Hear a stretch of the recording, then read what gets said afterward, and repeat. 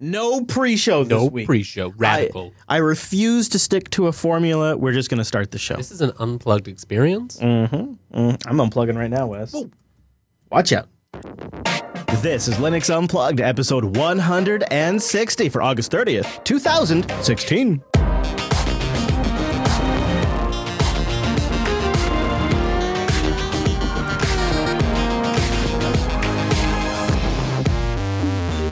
Welcome to Linux Unplugged, your weekly Linux talk show that's getting ready to go back to school.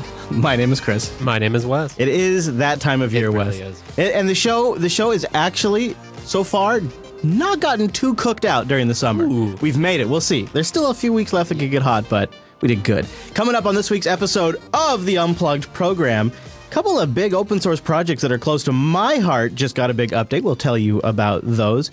Then there's been a topic going on. Binary versus text. What? Yeah, we'll get into that. Also, there is an open source project that is beating Canonical to the convergence punch. Something we've talked about before, and they've got a big announcement. We'll cover them. Purism's in the news again with some interesting restructuring. And those of you with Skylake systems, I've got some good news for you. About time, too.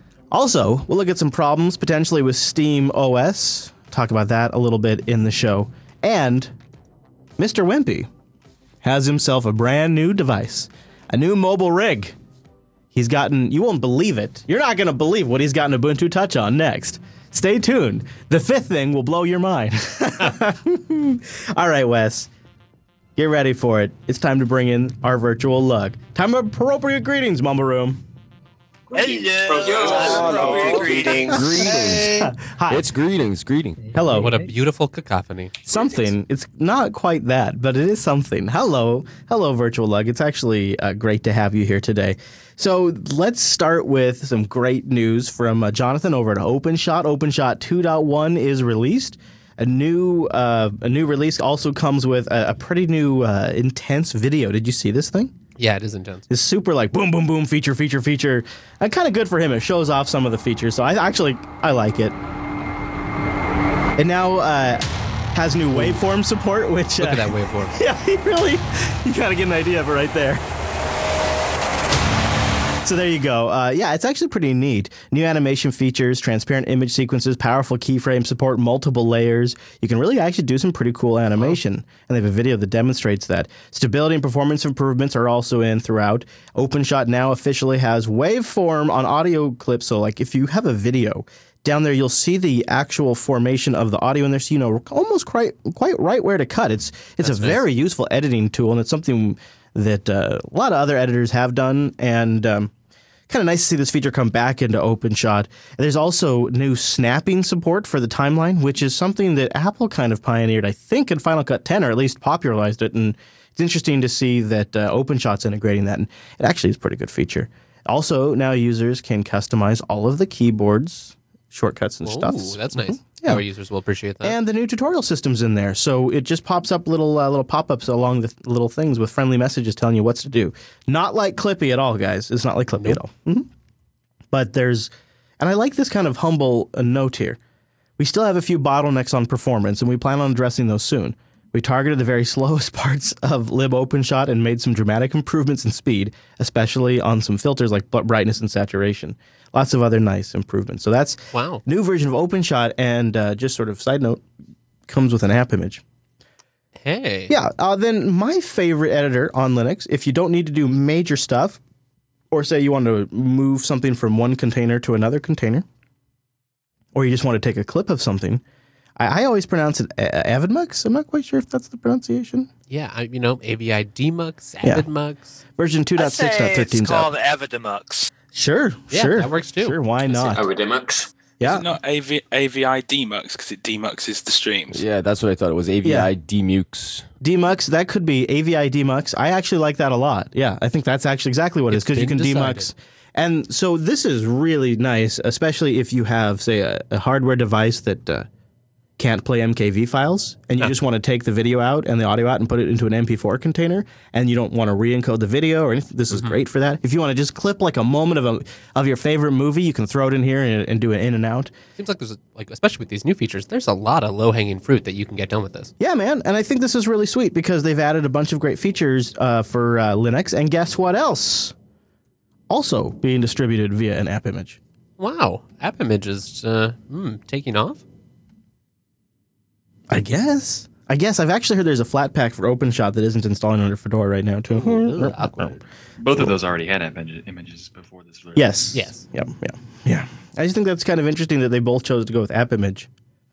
It is a 3-horse race officially. Some posts about developer experience in deciding that and where the different challenges lie for each format. Yeah, I would like. OpenShot already had an app image before either Snap or Flatpaks were released at all, and there's actually an interesting thing because app images are something I've been looking for more commonly because there's like a few problems. Like if you install the latest version of Flowblade, you'll get a problem with the dependencies and libraries that Kdenlive have. So like they even have a note on their tutorial about the Flowblade issues. So if there was an app image for it, it would work.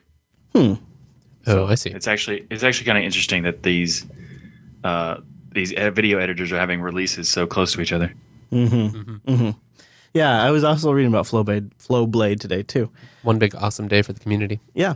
Okay. Now let's take all of that and douse a little pee on it. A little bit of pee here. Ooh. Yeah, in our punch.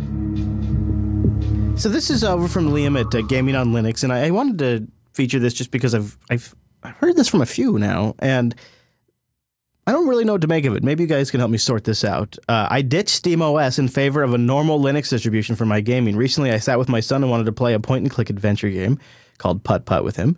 SteamOS needed to restart to update.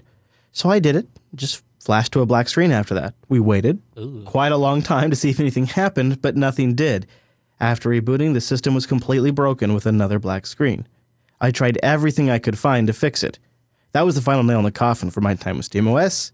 I don't have time to deal with such a breakage, especially not when you're dealing with like a console experience. My PS4's had problems before, so SteamOS certainly isn't alone in having issues. But the difference here is massive. On the PS4, I'm able to reboot into some sort of safe mode and essentially redo the PS4 operating system. All achieved with the controller without any terminals, no resorting to keyboard commands or anything of the sort. My other issue is, honestly, I feel like Valve themselves are doing very little for SteamOS to progress it into anything or something. Other than driver updates and security fixes, they don't seem to be doing anything with it. They're not even really talking about it anymore. I later set up Ubuntu Mate, and within about an hour, I was running solidly with Steam, and everything was dandy. For someone like me, with whom Linux is the norm, SteamOS is no better than a normal desktop distribution with Steam installed. I still believe SteamOS has its place, though. On pre-built machines, of course, it's much easier. And of course, it does help promote Linux gaming, and it helps people that say there's too many distributions. There's an answer for that. But it just doesn't seem to be a good fit for regular Linux users. I'm not too surprised by that particular take, but I kind of also echo his sentiment like, what the hell is going on with SteamOS? Yeah, exactly. There's not, I mean, when they launched, I feel like you could get away with it being kind of minimal, but now that in theory it should be maturing or getting better, there's not that much of a value add, right? Like if they were doing stuff like atomic updates to the core operating system or like some sort of like more console-like safe experience, then I could really see selling it. But if it's just going to have their runtime and start Steam on load, then that's pretty easy to replicate if you're a Linux user. And pretty boring too. Like, where's the innovation there? Exactly. Yeah. I wonder if anybody in the Mumble Room is a SteamOS user. Do they have any take on this? I'm going to have to try to set up a SteamOS machine and give it a good solid take. I admittedly haven't tried it since it first came out. Yeah, I haven't really found it to be super necessary, and I find it to be more interesting what some of the distributions are doing to make Steam work better. Yeah. Make one Steam box, one Solus box. Gamingonlinux.com, Solbeck, but I will have a link in the show notes too if you want to check that out. So I'll follow that story. I don't know what's going on. There's also been some review coverage, whatever you want to call it, recently over at PC World by Chris Hoffman, and he calls it out. He says, broken promises, games that never made it to SteamOS and Linux, announcements that were promised, but there was never really any delivery. It goes down a list of things like Batman Arkham Asylum, Street Fighter, Total War, Gauntlet, other ones like that. Project Cars is another one. Yep. I don't want to say this is not working out, but at the same time, it feels like Valve's approach, where they don't really get super involved in this part of it, is not working out. Maybe things will change with Vulkan as Vulkan gets wider adoption, and maybe there's like some pushes going on in the background that we don't get to see, but it doesn't feel like it. Yeah. So there you go. That's our Valve update. If you guys out there have an experience with it, SteamOS or otherwise, let us know. Let us know. Leave a comment wherever you watch this, or go over to the contact form. So you tried out Meizu OS. What was it, like a month ago or so? I think so, something like that. And it's a Debian. You put it on your Nexus device, and then when you hook your Nexus device up to an HDMI display or whatnots, you get a full Linux desktop, right? Yep. Did you see the news that they are going fully open source and they're going to expand to additional devices? Yeah, that is pretty exciting. They are really kicking it up, and I'm glad to see that they have open source things and they've got that development rolling, because before it felt a little closed off, and I was a lot less interested in it if it wasn't going to really be open source. Yeah. Interesting, too, that they're still focusing on the Nexus 5, which just got ditched by Google. Yes, it did. Kind of never been a better time to find a new use for that. And here's the GitHub page. Look at that right there. They got it all out in the open.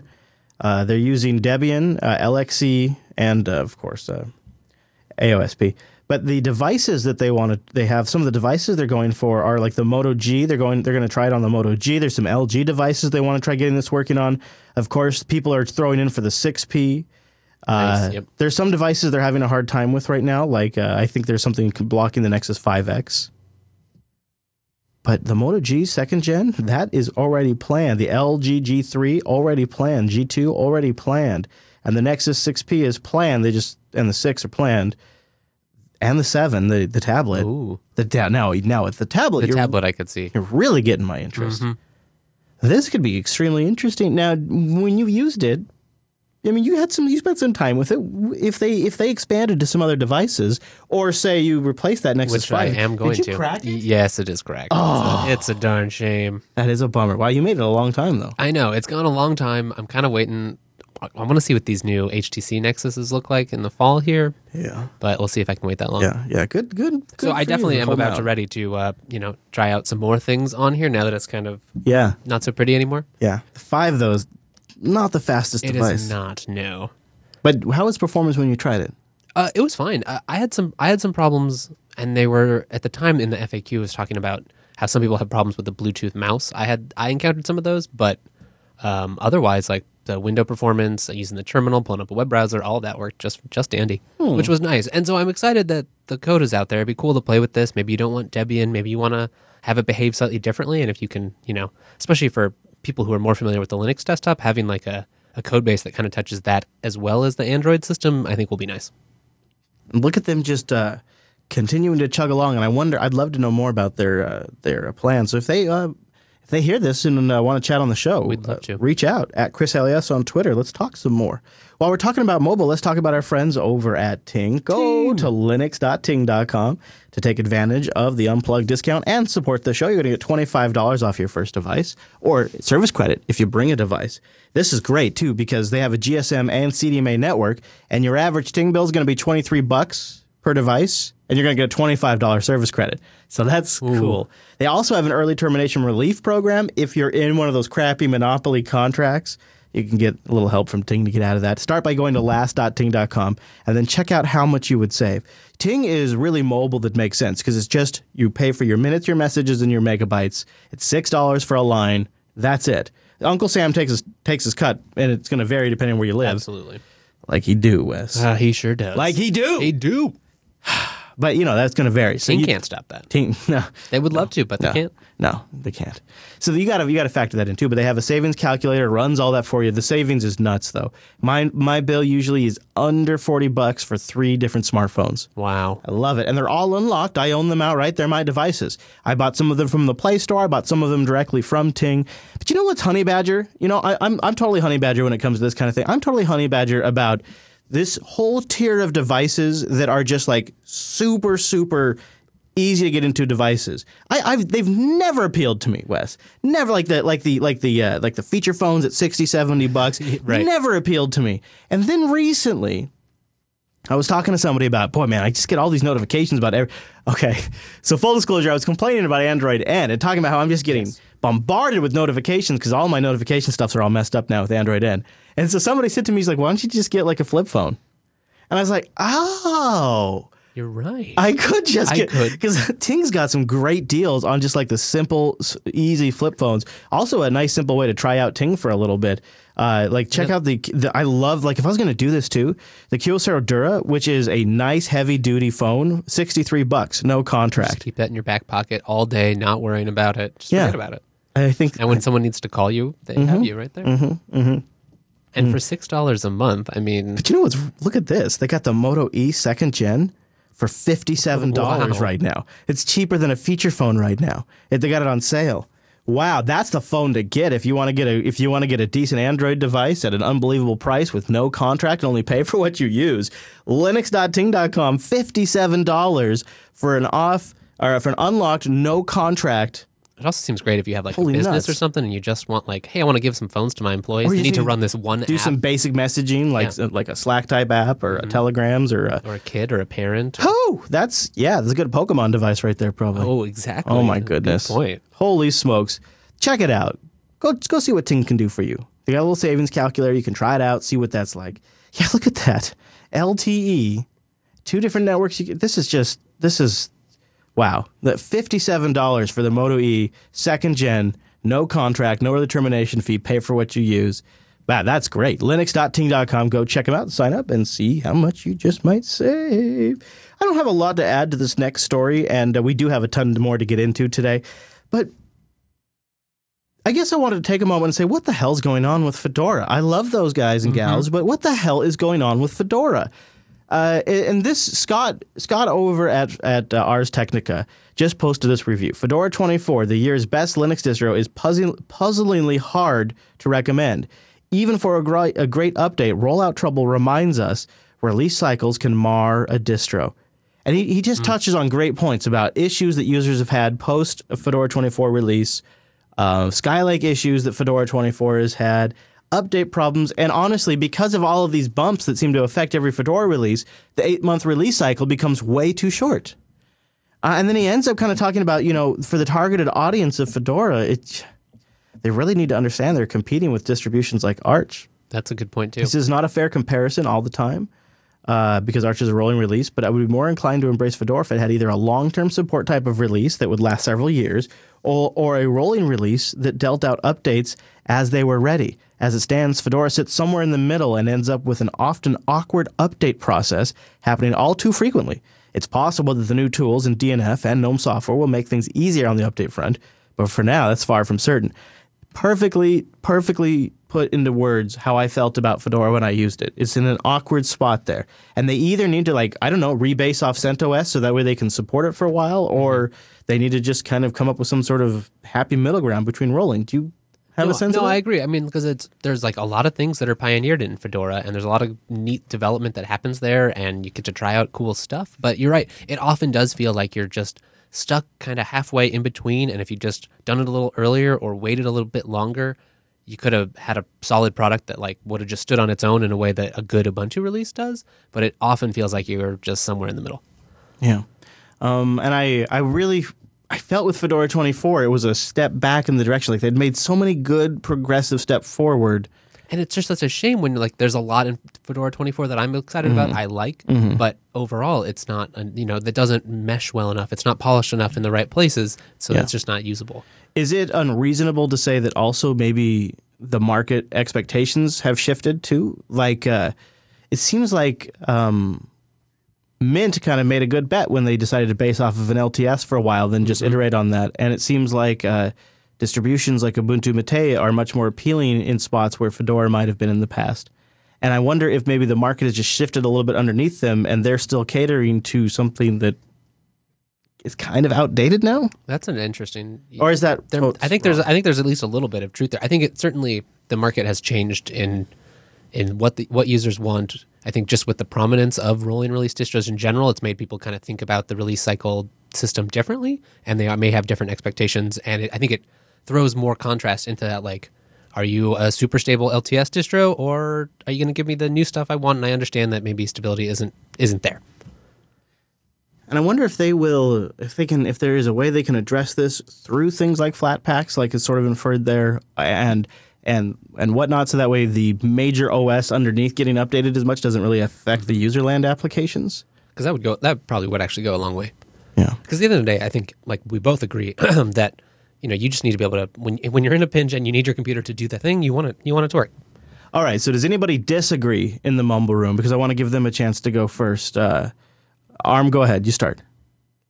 Well, it seems whenever their release comes out, it's always followed almost immediately by or very very soon before by a new release of GNOME, which it's too late to put in, and then everyone's comparing. Well, they just waited; they could have put it in, but that would mean they'd have to wait for a good sort of 3 months after a release, which means the previous release has an extra long life cycle, and then they just get hammered for the fact that they haven't released one for ages. I think it's kind of a catch-22, really. They can't really win.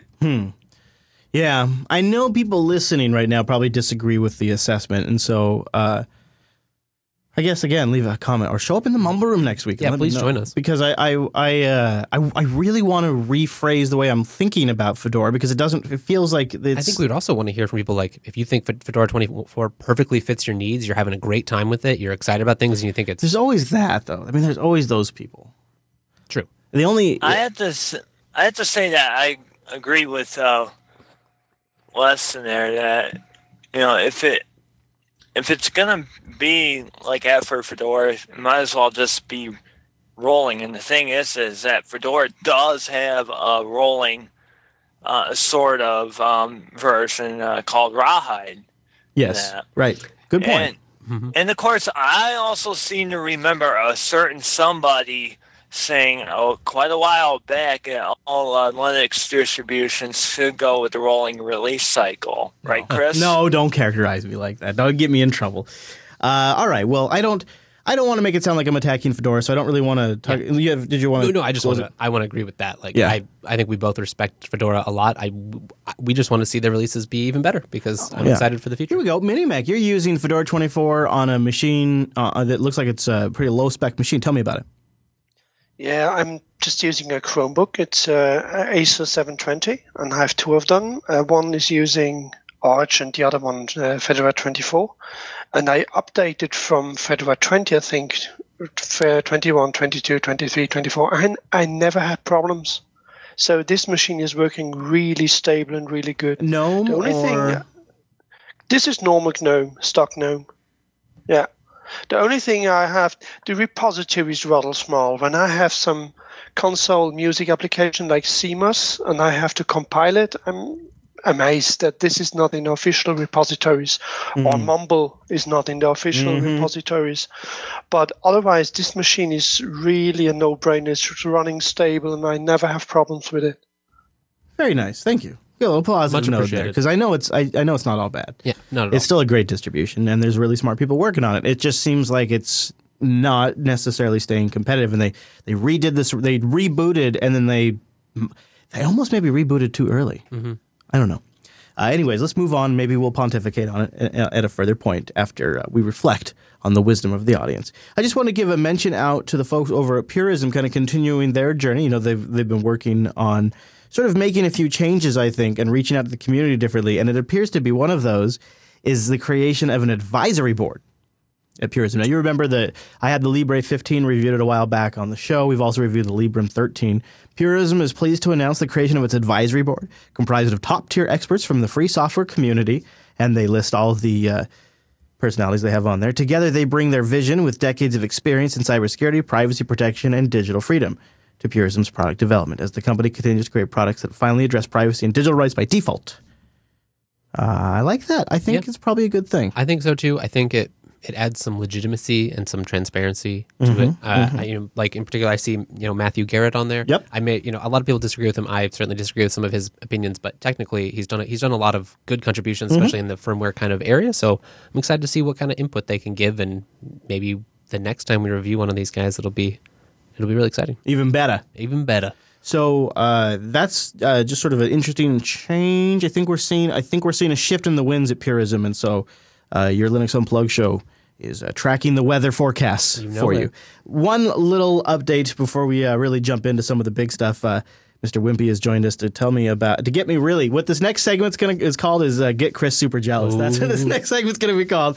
But really quickly, for those of us with Skylake rigs, you're going to be happy to hear that Linux kernel 4.8 is going to have Skylake power management fixes included in it. That's the big new feature is Intel Skylake power management bug fix.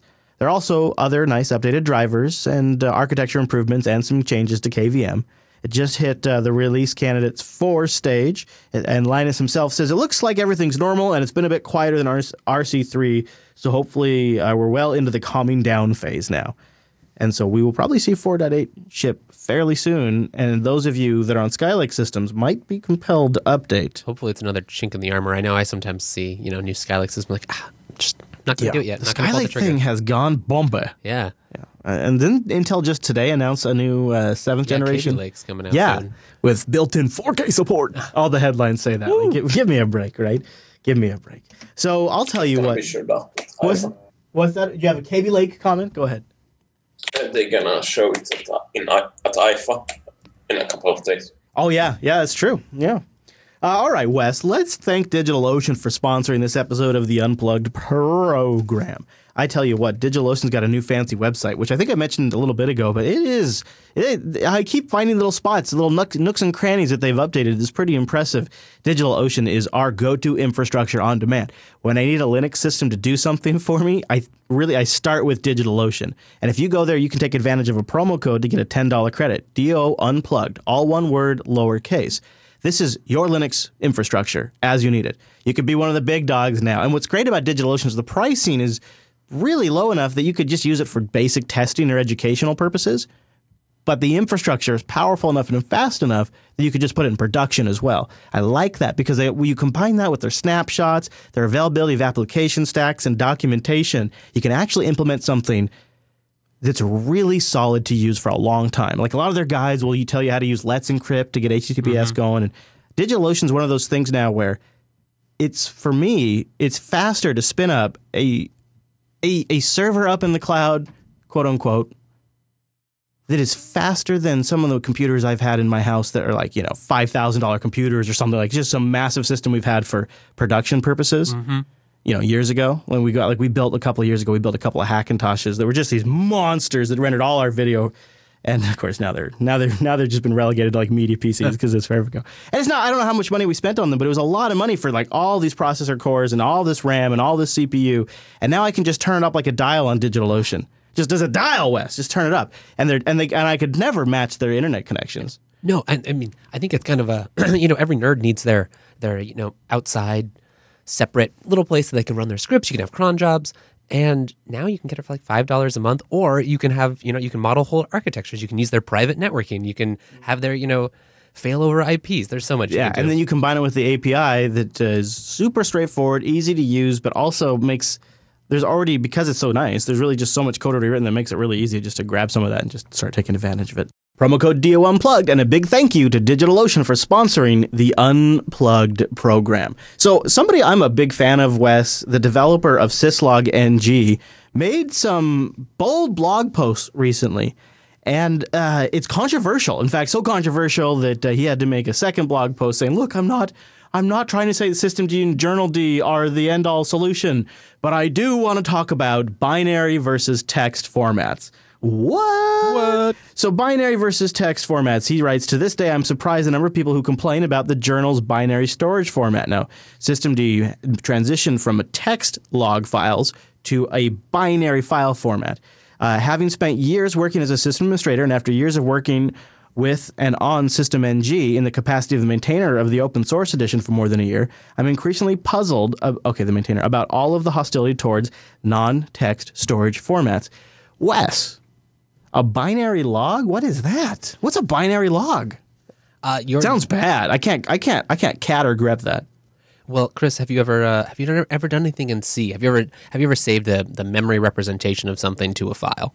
Because that's really what we're talking about. We're talking about like structured data rather than something represented as text.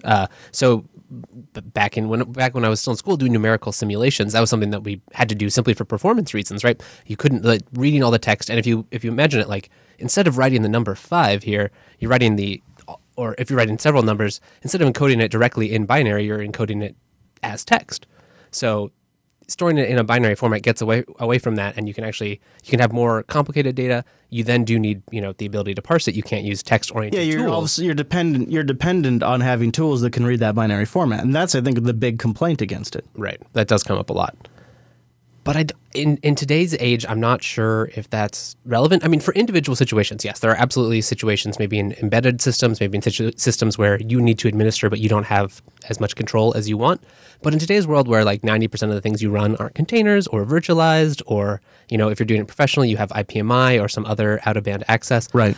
It's pretty rare that you don't have some way to get the tool you need, or if you have control, just make sure that your systems have the full set of tools. If you were working with a binary format, you can usually then benefit from things like, well, instead of having to use grep or regex or something else, it will have you can write queries on it that can understand like only select entries whose date field is between these two things. Something like you might do with SQL or even something like JSON objects. So today, one of the things that made me think about this was I was reading a tweet by IBM about a course they were doing where in the course you spin up 8,000 Linux systems at once. And that's where I think these kinds of tools really matter. When you have gigabytes of log files that you have to manage and things like this. And so he goes on to make the point that ad hoc queries on text are hard, that text is insufficient for structured typed storage, that grepping gigabytes does not scale. And that binary logs that need their tools is kind of like saying, well, yeah, but you also need grep and less and cat and all those to read text. I'm of two minds of this, because there's also some that would say it's not the Unix way, and the Unix philosophy has served us well. Of course, he argues things like wtemp and utemp are essentially this already. That there are non-text things used already in Unix, yeah. So it's a debate that rages on in the subtext of systemd, and watching this is kind of fascinating because I see some people now systemd having gotten out there, they're loving it. They think it's the greatest thing ever. They're talking about it. They're I don't know what that is out there. I don't know either. We might be being strafed here. I think we are getting strafed by an airplane. That's crazy. It's a little distracting, too. And I wanted to take this moment to talk about your recent home project. Systemd is playing kind of an important role in your home network now. And I'm not trying to make this an all-pro Systemd show, but I think it is interesting. Yeah. And I have some links in the show notes to an issue right now that Debian's dealing with. But I think it is interesting how it is changing things a lot. And so you set up an Archbox as your router, and you're using what to do the routing? Yeah, I'm using IP tables as setting. The Linux networking stack and IP tables is doing it. But to better isolate things, I wanted to try sticking it in a container. So you set up your firewall in a container, in a systemd container. So not using like Docker necessarily or something like that, but using systemd and built-in tools. And then in there is where IP tables is running. And yes, okay, and then I'm running Firehole to configure the IP tables rules for me. Huh, nice setup, Wes. And I just thought it'd be interesting to There are plenty of problems with systemd. I'm not saying it's the right solution for a lot of things, but on systemd distros, you do get like a lot more standardization now. So if you have systemd, you can use nspawn to do like chroot on steroids. You have better isolation. So I'd played with LXD and LXC before. I wanted to play with the systemd version, basically. Yeah. And you pretty much just stick a file system under var lib machines, and then you enable the systemd nspawn at the name of that folder, and then you have a permanent container that just runs. And then you can you can do the systemd edit and have a conf override file for that unit if you want to add extra options, or you want to change it so that we'll add 10 extra veth NICs to it, or pass through the NIC so I'm passing the NICs through from my host machine into it. And it's all just essentially built in. Yeah, and they have a lot of nice stuff. So if you use systemd networkd, you can have it automatically connect the host, or have you can have it make a bridge for you, and then it also masquerades on that so that you can have all your things on one broadcast domain and have NATed access to the internet. And it just does it all automatically, which I'm not using that. I'm kind of doing it my own way, but it does make it really easy if you just want hey, especially for, development environments or something like that, where maybe you have something that isn't quite fit with Docker, or you just want to do it yourself. Now, does this systemd is it called an nspawn container? What's it called? I mean, it's a Linux container. It's a set of namespaces. The container world is kind of murky. I need a brand name. It doesn't have the kind of flashy branding that Docker does. Systemd namespace container, is it running as root? You can't. So they do run as root, or root in the container is the root in the host. They are namespaced, but they do support user namespaces. You have to compile that in if you're using Arch. It's not included in the Arch kernel, but like Ubuntu kernel, it's there. A lot of other distributions have it enabled, and then in that way you will gain more security protections as long as you're not subject to one of the various CVEs that have affected user namespace support. But right now there aren't any, so go ahead.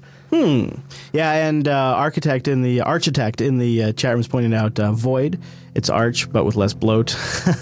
We are getting strafed. Yeah. Did you hear those? That's crazy. It is an attack here. It is an attack. So we were going to talk about Wimpy making me insanely jealous, but he had a mumbled disconnect, so we punted to that systemd discussion there. There's also a link in the show notes about, I guess, a bug that Debian's dealing with right now where systemd requires getting kicked in the face a few times to actually get your network fully up. It needs multiple restarts until the network fully starts. Oh, yikes. Yeah. He starts with, "Hi, this is a monster." But relax, because its severity is minor. At least there's a workaround. But it's interesting to sort of be this far into 2016 now and look back at what a wild ride, shit sandwich the systemd transition was, and to see there's some interesting things. Like, I guess the last person I thought to come down on the binary log debate would be one of the syslog ng maintainers. For some reason, I just didn't expect that. As somebody who's used syslog ng, I find it interesting. Yes, I know Wimpy's back. So we'll get now into the segment where he gets me super jelly. I want to mention, if there was anything we just talked about or any of these concepts that you feel like you're a little rusty on, Linux Academy might be the platform for you. Could be the place you need to go to try out, maybe expand your knowledge set a little bit. linuxacademy.com/unplugged. That's the URL you go to support this show and learn more about them. They've got labs that will really give you hands-on scenarios, video courses, lab servers that will spin up as you need them and you SSH into them, which I think is pretty great.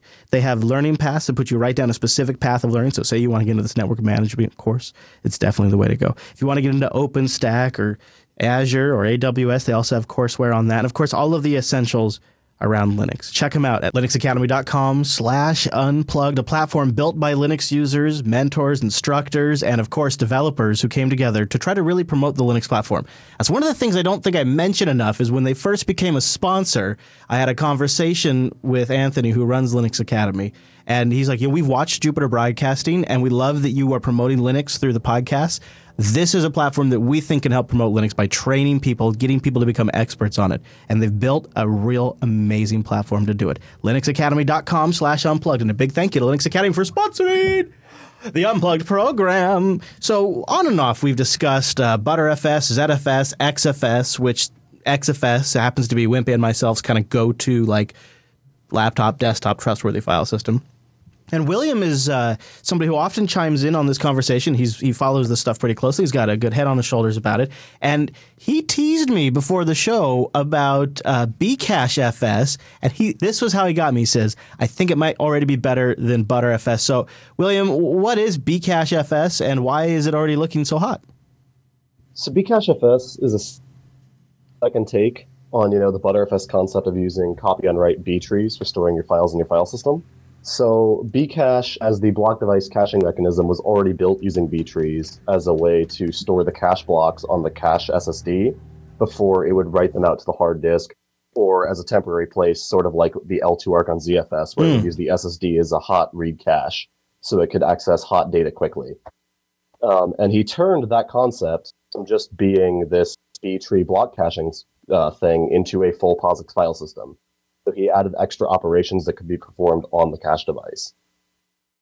And what's great about this is he already had this stable B-tree technology and the stable transaction system. And then when he rolled into a file system, the basic POSIX features are already pretty stable. That's very performant out of the box. It doesn't have all the features that ButterFS has yet, but they're on the roadmap. And there's already stuff that's coming up, like encryption is basically done. So if you wanted to roll a file with encryption built in, that would work. Compression also works, but there's no accounting yet. So while the data will be compressed on disk and you'll have faster reads and writes, you won't necessarily gain anything in terms of extra space on disk. So if the data actually takes less space to store, it'll still count that as though it's the uncompressed size. So you I won't see. gain any space savings necessarily, but you'll gain the performance savings. Huh? And you're using it on systems right now and in production? Yeah, or? so on my laptop right now, I'm using it. It's been stable for over a month. I'll say overall the latency seems a lot better. Those small random writes have performed much better than what I was using ButterFS in the past. Random writes. Yeah. Cool. Yeah.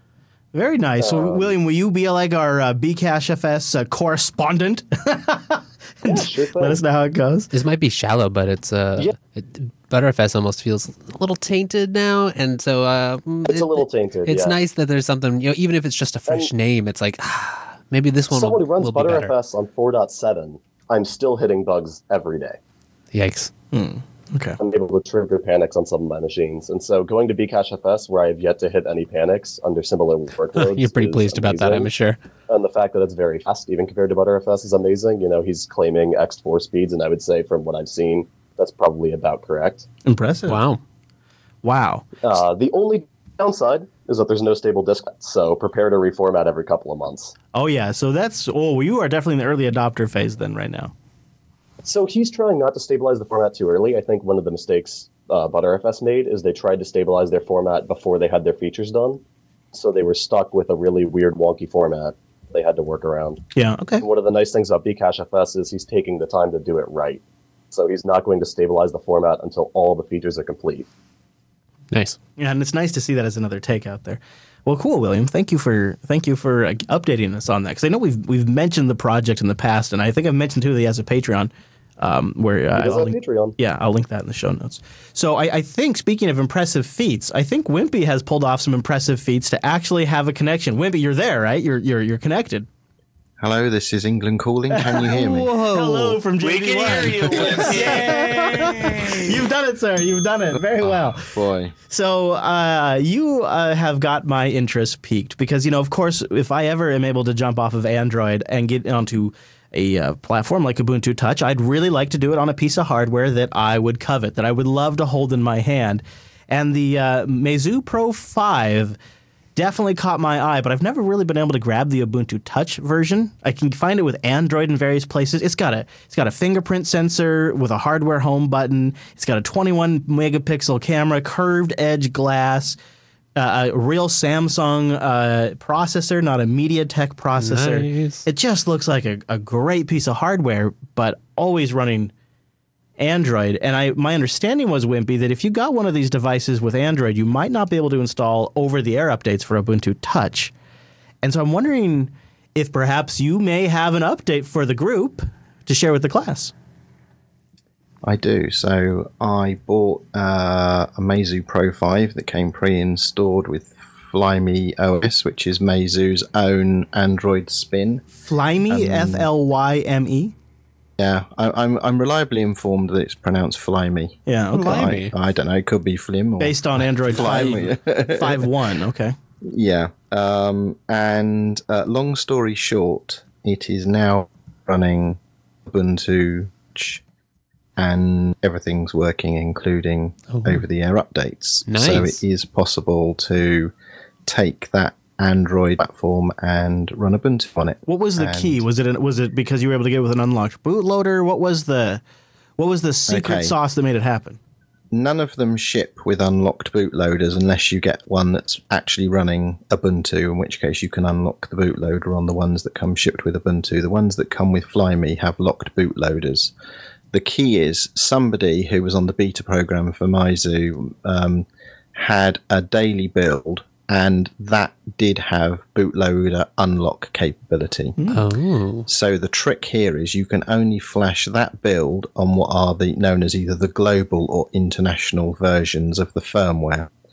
So either you know for sure you're buying a device which has the global or international firmware, or it is possible, I have learned, because I've done it, to actually modify the Chinese firmware to appear to be international, and this is just so you can flash the global firmware over the top of the Chinese firmware.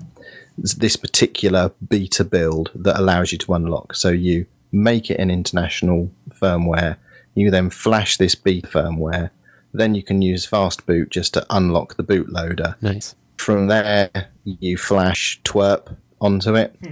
And you can then install Ubuntu in one of two ways, but the easiest way I found is some nice person has actually made a twerp backup of OTA 11 for the Meizu Pro 5. So you just download that, stick it on an SD card, restore that. That then boots into Ubuntu, but you've still got the twerp recovery. And the problem with that is if you then say do OTA updates, it doesn't apply the OTA update. So you then go back to the fast boot, flash the Ubuntu recovery for the which you get from GitHub, and at that point you then have a fully Ubuntu Pro 5. You can then get the OTA updates and everything works as you'd expect. So you've got a beautiful camera, fingerprint sensor, and USB-C all work, right? Yep, and the fingerprint reader, and all the bells and whistles. Do you notice a big performance difference between your previous Ubuntu Touch hardware? I do, yeah. And so considering I was using the Meizu MX4, which was previously, the best you could get, there is a significant difference.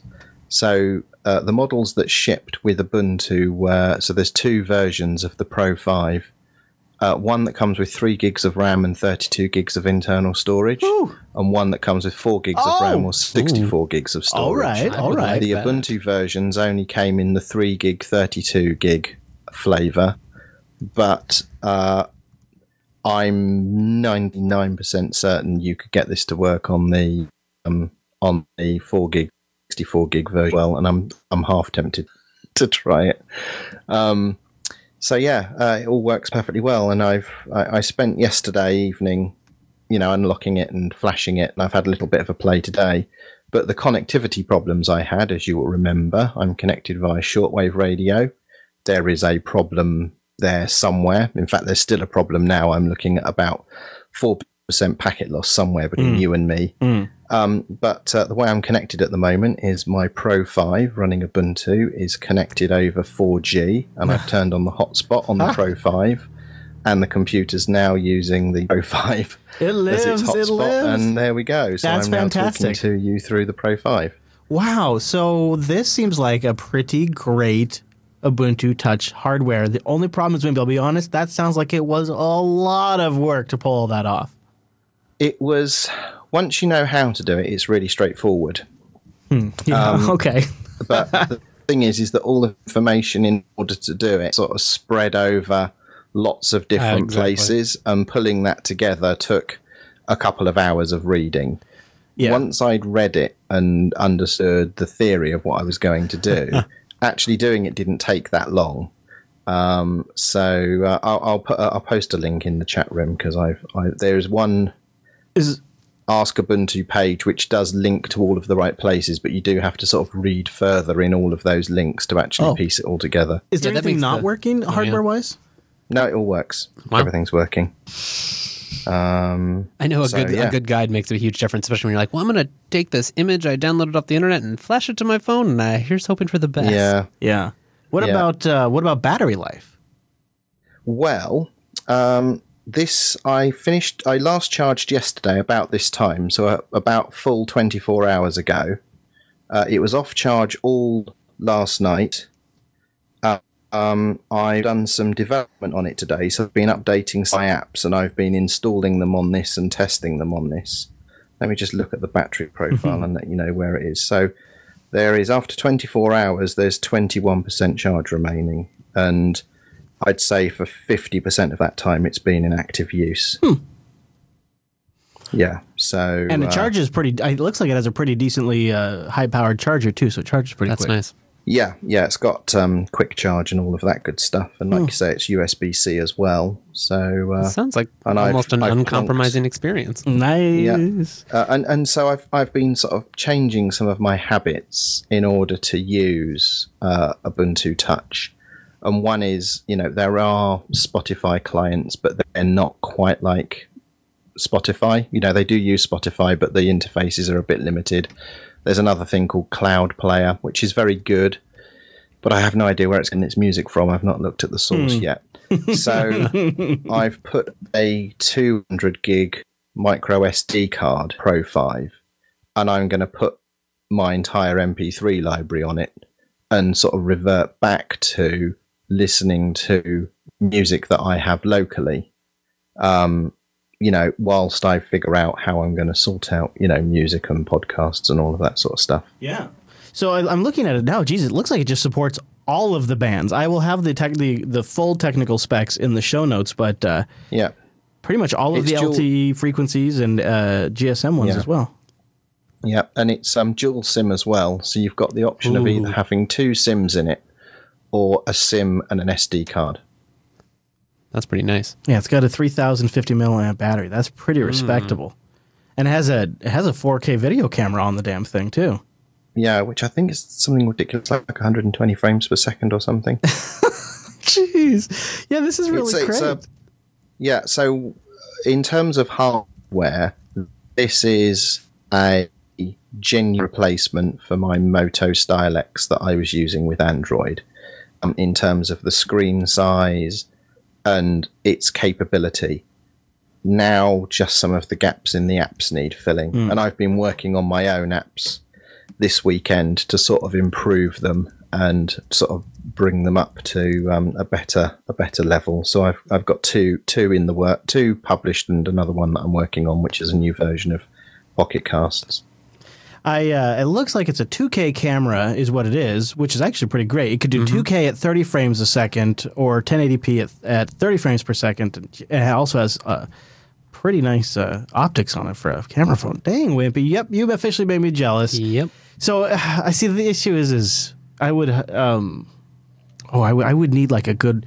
Do you have any of those links handy that I could maybe look at to see if it'd be possible for me to pull this off? Because I'm not like, this isn't like a super... Chris no good with the phones. Well, I've done a little bit of it, but just don't feel super comfortable with it. Android is kind of, I guess if it's not my main phone, it's not as risky. Yeah. If I still had my and Nexus... know who to call for help. Who are you going to call?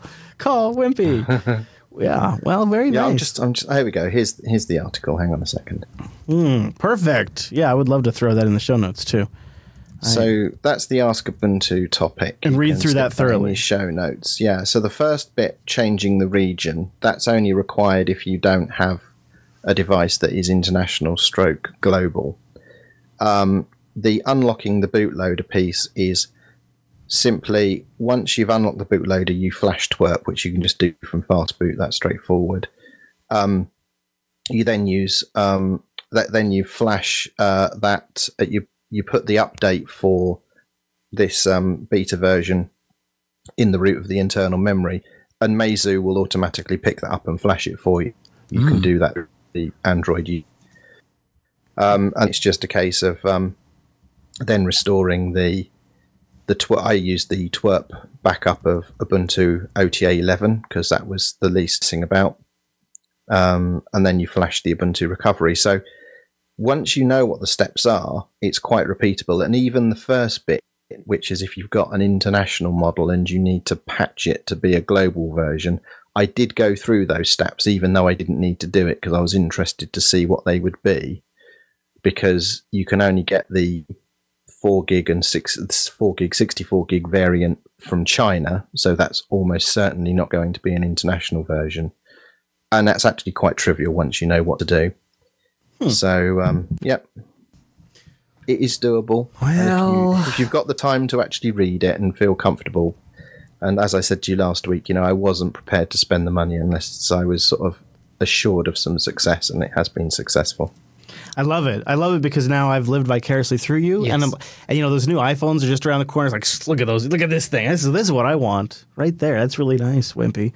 So the phone is, I think you are probably going to be one of the more interesting people in the mumble room to follow when it comes to like trying out this particular technology, because this is something that I want to switch to as soon as I can, but I'm just, I watch this, I don't know, this seems like a lot of steps, but you're making it seem like it's really close. So I'm glad you were able to get connected and share that with us, because I think it's going somewhere. I think it's actually going This is somewhere. exactly the kind of momentum and usability and real world experience. I'm really excited to follow where you go with it, Wimpy. So I hope you keep us posted down the road. Will do. Thank you, sir. Also, congrats real quickly while you're still here on the announcement that Bytemark is sponsoring infrastructure for the Ubuntu Mate project. That seems like a big milestone. So congrats to you and the project. Thanks for that. Yeah, thank you for covering that. It might seem a bit dull to people on the outside.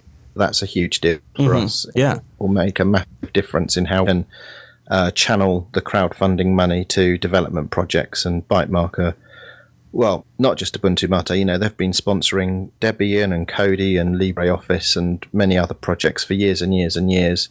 And their beliefs and attitude towards open source is very much aligned with probably everyone listening to this now.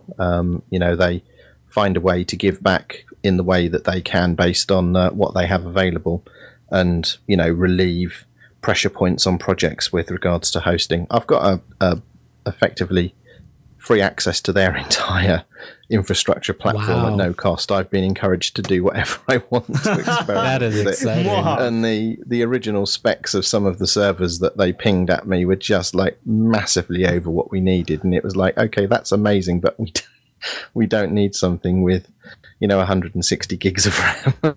It was quite amazing. Woo! But yeah, they're a cool fit. No, I'm really pleased. It's nice, just like Entroware, it's nice to be associated with other organizations that share your outlook and your beliefs, and Bytemark certainly are in that camp. Absolutely. I love hearing that. Yeah, that's great news. That's really cool. So that's kind of probably the perfect spot to wrap it all up. Thank you, Wimpy, for sharing that with us. Thank you, everybody in the Mumble Room, for joining us this week. I really am glad. It is not always easy to find the time, and so we really appreciate it when you set that aside and join us. It does make all the difference. You can join us too. Go to our jblive.tv chat room, do a bang mumble in there, get the server address, pass an audio check.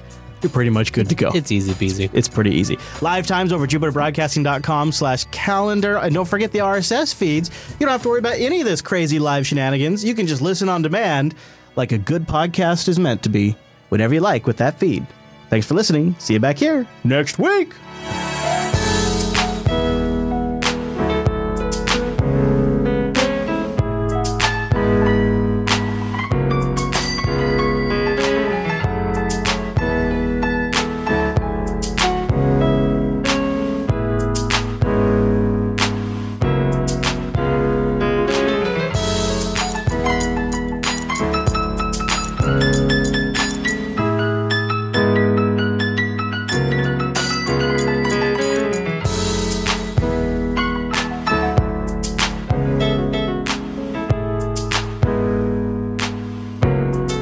I was picturing Wimpy during that episode, like in mission control, scrambling to like get the connectivity back online with the satellite, which could be crashing into orbit. He's like holding two wires together. It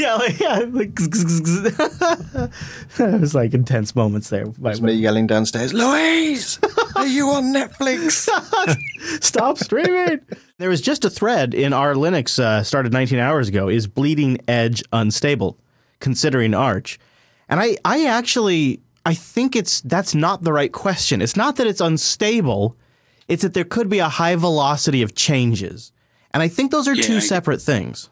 Yeah, it's more, is it not unstable? Is it ready for something like a production environment? And probably not with all the changes that happen, and sometimes there's a regression. But I mean, it's not that obvious. But the thing for me that Manjaro wins hands down over anything that Antergos or Arch has done is the Manjaro settings part. Their own settings tools, they are brilliant. There's a kernel one, and it just comes with every kernel, one-click deployment, one-click on install. As when you reboot, if it doesn't work, you can boot back into the old one. It's just all in a nice little GUI, and it tells you which ones are the stable ones, which ones are the recommended ones, and then all of the proprietary drivers are just a one-click GUI. That's the easiest thing I've ever seen. It works flawlessly for me on every machine I've tried it on. So, yeah, I'm reading through the chat room right now. Rika says he'd attribute the stability to Arch since Antergos only modifies a small subset.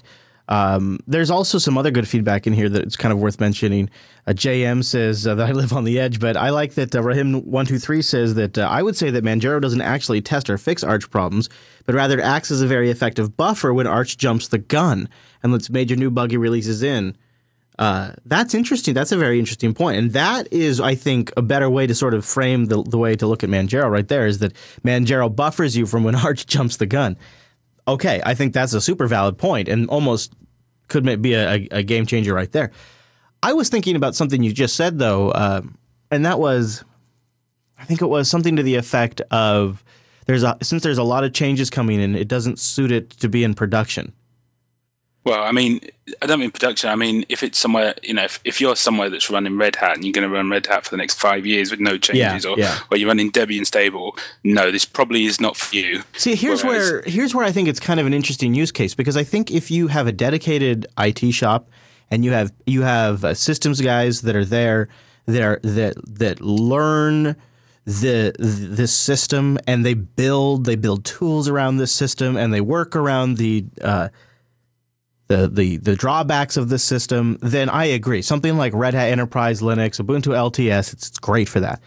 But when you're somebody, just to make this super kind of relatable, let's just say it's like you're a startup and you're moving really fast, and there's a lot of people wearing a lot of hats, or there's a few people wearing a lot of hats, and say maybe like the CEO is also the IT person. Those people don't have time to learn the mythology of that particular Linux that's been frozen in time. And what it feels like for those people is you're getting straddled with the mistakes, the technical debt, or the things that don't work with these static releases. Oh God, that's right. This thing still has that problem. What was that fix to work around this? What do we have to do for this old version? That's how we see it. Whereas something that is rolling or updated more frequently, while yes, there's a high velocity of changes, a good portion of those changes, especially these days, are fixes or improvements. And it's funny because I never would have had this position 3 years ago. I was the LTS person. I was the CentOS person, the Debian person for my clients all the time. Never, only in a rare instance did I roll Gentoo for very specific use cases. And I'll have to tell you, having used OBS or OBS, it's really at a point where some open source projects get there and they're at this perfect point where they keep iterating and adding features that are just super major features, like the ability to offload H.264 encoding to the GPU if you have an NVIDIA graphics card. Well, guess what? We built that thing with an NVIDIA 960 in it. It's just with the explicit intention of hoping to eventually have that feature to offload that to the GPU. Well, boom, OBS lands it. And because we're on a system where we're right up to date, we got the latest FFmpeg, we get the latest CUDA stuff, we get the latest NVIDIA driver, and we also get the latest OBS, that limitation that in the past, when I have a Mac with Wirecast, I build this mythology around it of how to make this thing work, and the system doesn't get updates, it doesn't get touched because it's a production appliance, which never felt good as somebody who's into technology and somebody who wants to keep their systems up to date and somebody that wants to take advantage of new production features.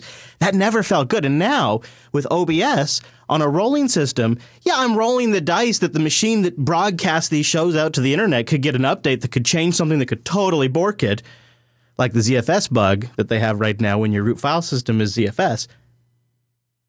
But at the same time, I'm getting features into OBS, like one they just added recently, which is so necessary for live productions, is a studio preview mode where I can preview the shot that I'm about to show on the live stream before I switch to it. This is so fundamental that if you think about it, otherwise when we're using OBS, and that's how we've been doing it, you're flying blind. You have no idea what you're actually about to show on the live stream. Sometimes it's something that's completely the wrong shot, or the desktop window hasn't been framed properly because there was no way to know. Good luck, have at it. Hope you set it up right and checked it real quick before you went on air. But now, one of the huge things they just changed in one of their minor releases is studio mode. So now we can switch to a shot before or after we know it's ready to go. which makes us look way more professional. And it's a fundamental production feature, really, that all the proprietary solutions have too. And I love that we have it basically the day that comes out. Yeah, no, that is that. I know that I've followed some of the stuff that you've said before, and how Noah said that that's really saved his butt sometimes when just getting the latest update. I know Noah hasn't mentioned it before, I don't think, but is he not an LTS user anymore? I don't think he is. Yeah, I should ask him about that. No, I don't think I've ever heard him say why. I don't think he's on 1604. Well, because he's just had so many different. I should get him to recap it. Rahim123 points out that OpenSUSE Tumbleweed has great OpenQA, which could be that sweet spot. Yeah, and I really think there could be room for that. The problem I've had with Tumbleweed, because I really, really wanted to go with Tumbleweed, but every time there's a kernel change, you have to recompile all the graphics drivers, and there's not a one-click deployment for that. You have to do it all the hard way. Yeah, I'll tell you too. Part of it really is the software availability that makes it really possible too. That's a huge thing. I wouldn't use Manjaro if I didn't have the AUR. If it didn't link in with the AUR, that would be it. It'd be gone. Yeah.